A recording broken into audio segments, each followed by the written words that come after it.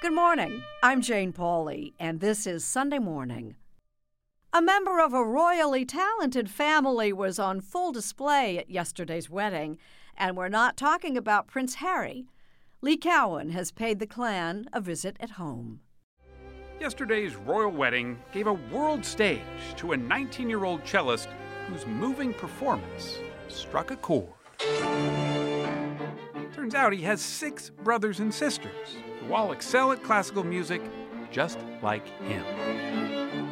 Our house is by no means soundproofed, so you are practicing Beethoven with the sound of Shostakovich in another room and Paganini upstairs. It is like a massive, what some are calling Britain's most talented family. Later on Sunday Morning.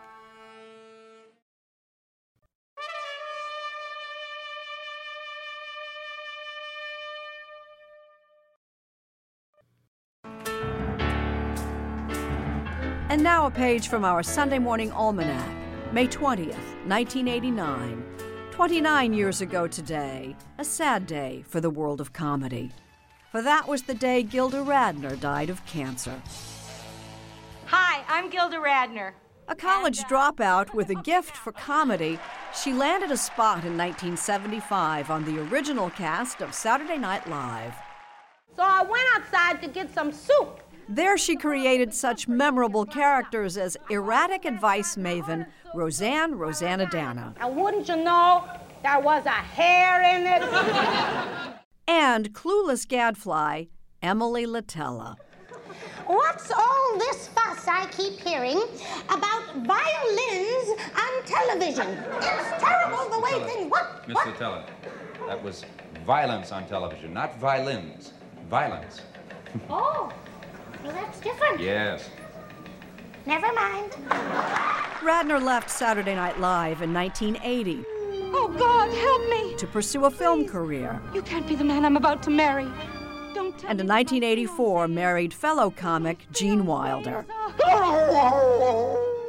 Gilda Radner was just 42 when she died, but that's not the end of her story. She gave her name to Gilda's Club, a network of supportive gathering places for cancer patients, founded by Wilder and others, including Radner's cancer psychotherapist, Joanna Bull. I don't think anyone really understands the loneliness of cancer like someone who has it, someone who's going through it. With our own Charles Osgood back in 1996, we got a look inside the New York City Gilda's Club. And we heard what Wilder told a fundraiser back then about the words he said Radner told him in a dream. I miss you all, and I'm proud of all of you for helping to create this great thing in my honor. And though Gene Wilder passed on in 2016, the clubs that honor Gilda Radner live on.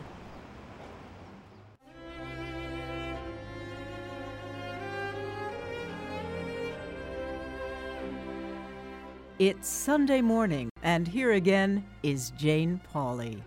A member of a royally talented family was on full display at yesterday's wedding, and we're not talking about Prince Harry. Lee Cowan has paid the clan a visit at home. In an otherwise ordinary Nottingham neighborhood in the UK, an open window reveals just how extraordinary the family who lives inside really is. Behind every door, you'll find it. From the upstairs bedrooms to the downstairs living room. In the study, even in the bathroom. 7 brothers and sisters, ages 8 to 21, all creating a classical cacophony that may rattle the rafters, but not their proud parents. We don't really hear it. I don't notice. But if people come and visit, they say, oh my goodness, it's really noisy. And we say, is it? We don't. Stuart Mason and his wife, Kanneh, never intended to raise their own private chamber orchestra, but no one nearby seemed to mind. What do the neighbors think? And we've never had a complaint ever. Brian at one point was playing the violin. It was summer, the window was open. There was a round of applause from the neighbours. And if you think they're good by themselves, you should hear what they're like together.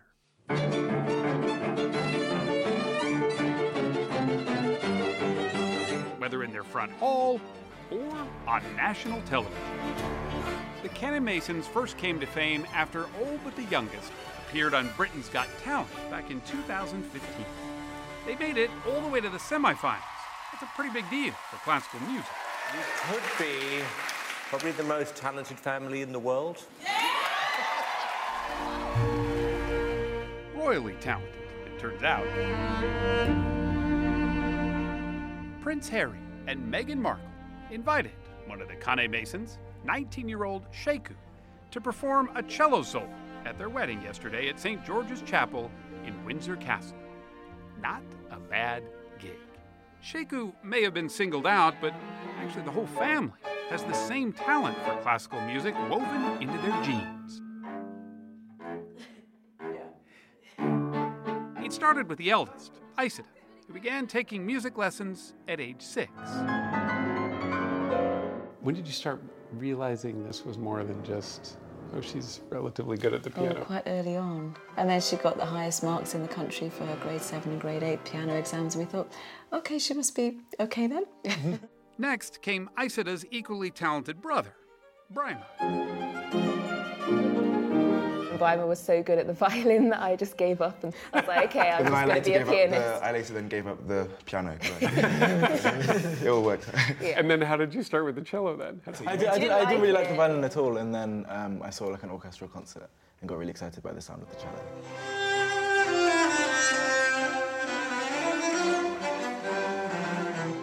The folks at the prestigious Royal Academy of Music in London liked Sheku's sound on the cello too. So much so, they gave him a scholarship. They did the same for Brima and Isida, who received the coveted Elton John scholarship. The three of them often practice together as a trio and seem to know what each other is thinking almost before they say it. It wasn't the coaching, because you did do it. Yeah, but that was slightly slower. And very rarely does someone get offended when you say something, because we know we know the intentions are always to get the best. Even if you're critical? To get the best. Yeah, because the intention is always critical. Yeah, because the intention is to get the best out of the group, and we all understand that. They've set the bar pretty high for their younger siblings, but so you're right at the heel. They're catching up. That's it. Geneba, Aminata, and Kanneh are all studying at the Royal Junior Academy, also on scholarship. You didn't feel like pressured that, oh, my brothers and sisters are doing it, I better do it too? It was always very much a choice. Like, we had the option to do whatever we wanted, but then just seeing all of our siblings also playing classical music, it just seemed like something we wanted to do. Every Saturday, they get up at 4:30 in the morning and, along with their mom, catch a train that takes them 130 miles into London. They make their way from the station to the academy on foot, all with instruments in tow. We'll sleep on the train on the way there, sleep on the way back to get our energy for the day. How often do you practice? On a school day, 2 to 3 hours, and then on the weekend we might do 5, 6 or 7 hours. A lot is expected of them here. Lovely. But no more than the Kanneh-Masons expect of themselves. The Kanneh-Masons don't just happen. This is all from years and years of hours and hours of practice. And for that, I'm hugely respectful of what they've done. Howard Ionescu is the Junior Academy's director. Do you think they're prodigies? Is that the right word? I tend to steer away from that word. I think they're exceptionally gifted, but they've wanted to take that gift and move forward with it. They are a tight-knit family that doesn't take itself too seriously. It's not to say, though, that a little sibling rivalry doesn't rear its head from time to time. Is there a little bit of competition between all of you? Yeah, friendly competition. Because there are so many of us, you want to like show yourself in the family. Exactly. Well, I think the competition is good because it constantly keeps us working, constantly practicing. Still, the success of one, they say, is a success for all. When earlier this year, 5 of them were asked to play at the BAFTAs, Britain's version of the Oscars, they shared the red carpet with the likes of Bryan Cranston, Orlando Bloom, and Jennifer Lawrence. A fan even asked for Sheku's autograph. Ever since winning the distinguished BBC Young Musician competition at age 16, Sheku has become a bit of a celebrity. He became the first black winner in the competition's history by captivating the judges with his feeling and emotion that seems to transport him somewhere else. Into the bubble, as we call it. The bubble? Yeah. You see this a lot with truly gifted people. The trick with him is that he goes into his bubble, but we don't get cut off. You always feel part of his performance. And what is that makes you feel a part of it? Or that's the gift, right? That's the gift. This past February, Sheku released his first album, Inspiration, which, not surprisingly, topped the UK classical charts. But it also made it into the top 20 on the pop charts, with music from Bob Marley. How do you do Bob Marley on the cello, though? It's not something that's often done, I don't think. No, I don't think so. This was Sheku's own arrangement of No Woman, No Cry. The video immediately went viral. He's tapped into something for people who aren't necessarily engaged in classical music. And he's brought a whole new audience in. Absolutely, absolutely. And that is incredibly exciting. Which may be why he was invited to play at yesterday's royal wedding, seen by millions around the world. But none of this has gone to his head? No. He's completely unruffled, actually. Yeah. Really? Well, it can't. He's got so many brothers and sisters who would stand for that anyway. In fact, he's trying to help the youngest Kanneh-Mason of all, 8-year-old Mariatu, surpass even him. So, Sheku said that he thinks you're going to be better than he is someday. Really? Yeah. Yeah, I probably will be. You think? Yeah. How come? Well, it just takes practice, because you don't just be amazing. It takes lots of practice. It's likely no one is going to out-practice a Kanneh-Mason. Every minute they toil is driven by a love of classical music surpassed only by their desire to perform it. Music, after all, is meant to be shared. And in that, the Kanneh-Masons are as unselfish as they come.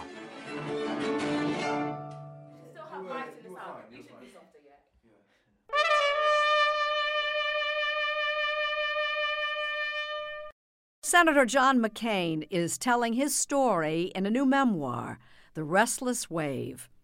Co-author Mark Salter is a longtime McCain friend and collaborator, and he's talking to our Chip Reed. John McCain returned to the Senate last July for a crucial vote on a Republican plan to repeal the Affordable Care Act. And he was nearly moved to tears by his reception. Just 1 week earlier, the Arizona senator had been diagnosed with brain cancer after undergoing emergency surgery to remove a blood clot. Moments after that standing ovation, McCain, always the maverick, chastised colleagues in both parties with some of his renowned straight talk. We've been spinning our wheels on too many important issues because we keep trying to find a way to win without help from across the aisle. And that speech resonated. It really did. Part of it, obviously, was because he had just received this very tough diagnosis, and he looked like he had just had brain surgery. Mark Salter has been writing speeches for John McCain for 30 years. That speech spoke of his love for the place and what it was capable of doing and how we should want to work together to make progress on our country's problems. We're getting nothing done, my friends. We're getting nothing done. The story of that dramatic night is just one of many in McCain's new memoir, The Restless Wave, published by Simon & Schuster, a division of CBS. Covering the last 10 years, the book details his historic presidential campaign against Barack Obama, Thank you very much. Thanks. As well as his disagreements with President Obama and President Donald Trump about America's place in the world. Co-written by Salter, it's their 7th collaboration. What does The Restless Wave mean? Well, it comes from the Navy hymn.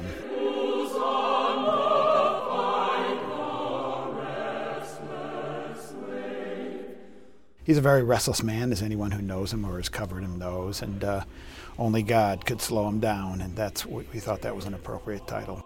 I don't know how much longer I'll be here. John McCain from the audiobook of The Restless Wave. Maybe I'll have another 5 years. Maybe with the advances on oncology, they'll find new treatments for my cancer that will extend my life. Maybe I'll be gone before you hear this. Do you think this became a different book as a result of the diagnosis? Yes, it did. Much, much different. How so?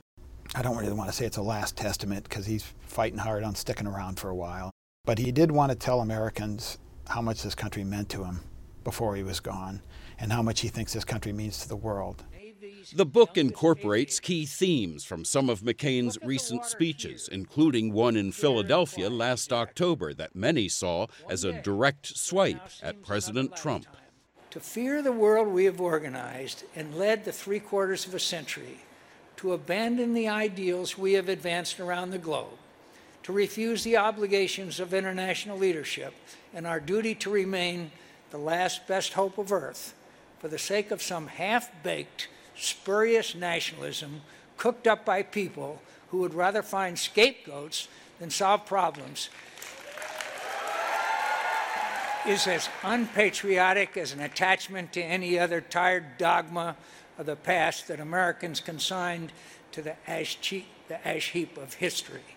He didn't want to turn this into a personal attack on Donald Trump, and I don't think it really is. But it does take strong exception with some of the president's views because they are in great contrast to his own. If John McCain could sit down and try to change Donald Trump's mind on one issue, what would it be? On the importance of American leadership in the world. The world order that's existed for 75 years is worth maintaining. It has made us powerful and wealthy, and it has freed people from tyranny and poverty more so than any other time in history. We have to fight. We have to fight against propaganda and crackpot conspiracy theories. We have to fight isolationism, protectionism, and nativism. We have to defeat those who would worsen our divisions. We have to remind our sons and daughters that we became the most powerful nation on earth by tearing down walls, not building them. McCain also criticizes the way in which many Americans have walled themselves off from those who disagree with them, writing about his friendships with Hillary Clinton, Joe Biden, and Ted Kennedy. He always seemed to have as many good friends on the Democratic side as on the Republican side. And that's really one of the main messages he wanted this book to convey to the American people. Don't assume that if someone votes differently than you that they don't deserve your respect or your friendship. In fact, one of the book's most headline-grabbing revelations has to do with a close friend from across the aisle. He says that he regrets not having chosen Joe Lieberman as his running mate. He does not say, though, as has been interpreted, that he regrets choosing Sarah Palin. That was my follow-up question. Yeah. How can he regret not choosing Joe Lieberman but not regret... Because he was persuaded not to pick Joe Lieberman. You know, it leaked out that we were considering it, and the advice of his staff, among them me, saying, you can't do it. He regrets listening to us, I think. But after he made the decision, he never regretted, and in the book he defends her, and he's never uttered a word in private or public of criticism of her. Are you ready to make America great again? Does he sometimes worry that there might have been a direct line from Sarah Palin to Donald Trump? I've never heard him express that. Last month, McCain underwent another surgery, this one to treat an infection. While his type of cancer is often terminal, the 81-year-old war hero is still fighting and says he doesn't feel cheated. He feels blessed. A fight not joined is a fight not enjoyed, and I wouldn't mind another scrap or two for a good cause before I'm a memory. Who knows? Maybe I'll get another round, and maybe I won't. So be it. I've lived in this wondrous land for most of 8 decades, and I've had enough good fights and good company in her service to satisfy even my restless nature. Who am I to complain, my friends? I'm the luckiest man on earth.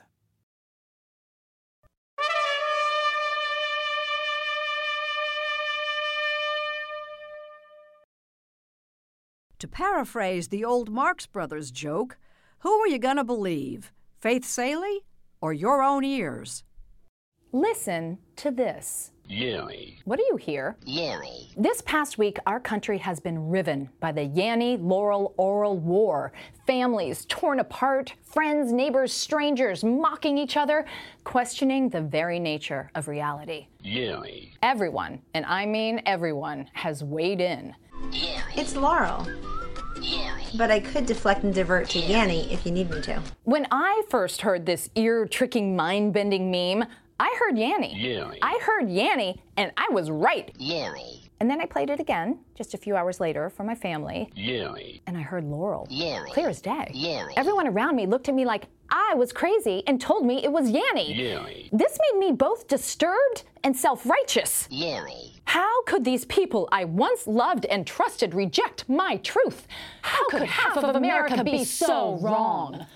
Well, we're all correct, according to science. Both words are being said on different frequencies, and various folks hear it differently. Yanny. I can't help thinking maybe there's a lesson here in today's fractious political climate. Maybe when someone is 100% sure she's right, it doesn't mean someone else is 100% wrong. Maybe someone who hears, thinks, or feels something that we don't isn't crazy or stupid or unsound. Maybe we'll hear something new if we listen again. Laurel. One man's Yanny is another woman's Laurel at the same time. F. Scott Fitzgerald wrote, "The test of a first-rate intelligence is the ability to hold two opposed ideas in the mind at the same time and still retain the ability to function." Maybe America just got a little more intelligent. I hear Kofefi. So you know what? It hasn't just been a good week for this guy. Yanny. It's been good for all of us. How refreshing that for a few magical days, our country came together to wholeheartedly disagree with passion and humor. Yanny. Laurel. Yanny.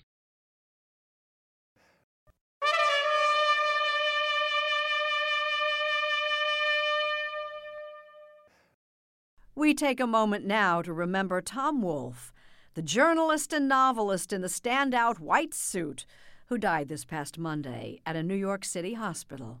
I've covered so many things where I didn't fit in. From hippies to astronauts, from Park Avenue soirees to Wall Street shenanigans, Tom Wolfe somehow always found a way in, and managed to bring his readers in, too.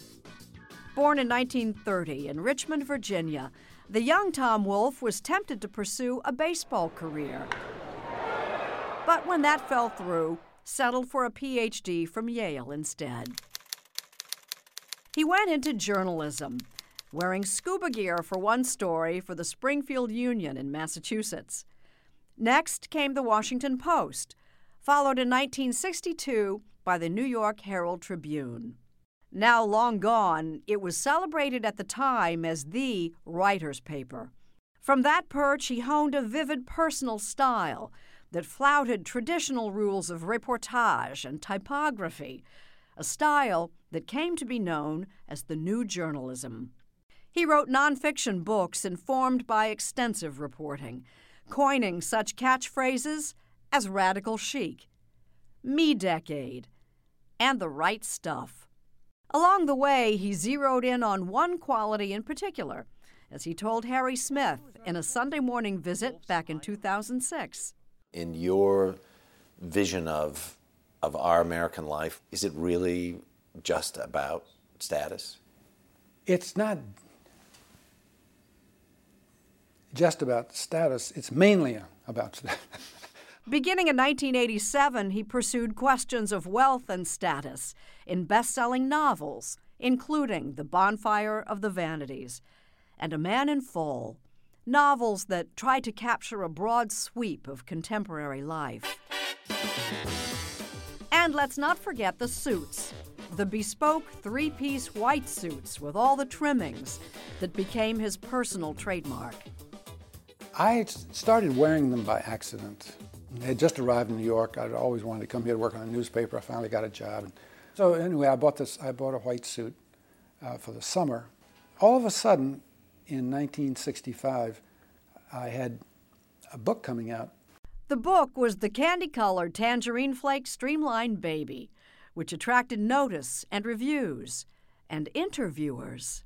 And to my amazement, I read the article, and then essentially it said, what a colorful man, he wears white suits.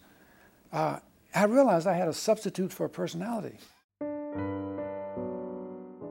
Personality substitute or not, the white suit was just as much a part of him as his sharp powers of perception and his inimitable powers of expression. To borrow that book title of his, he truly was a man in full. Tom Wolfe was 88.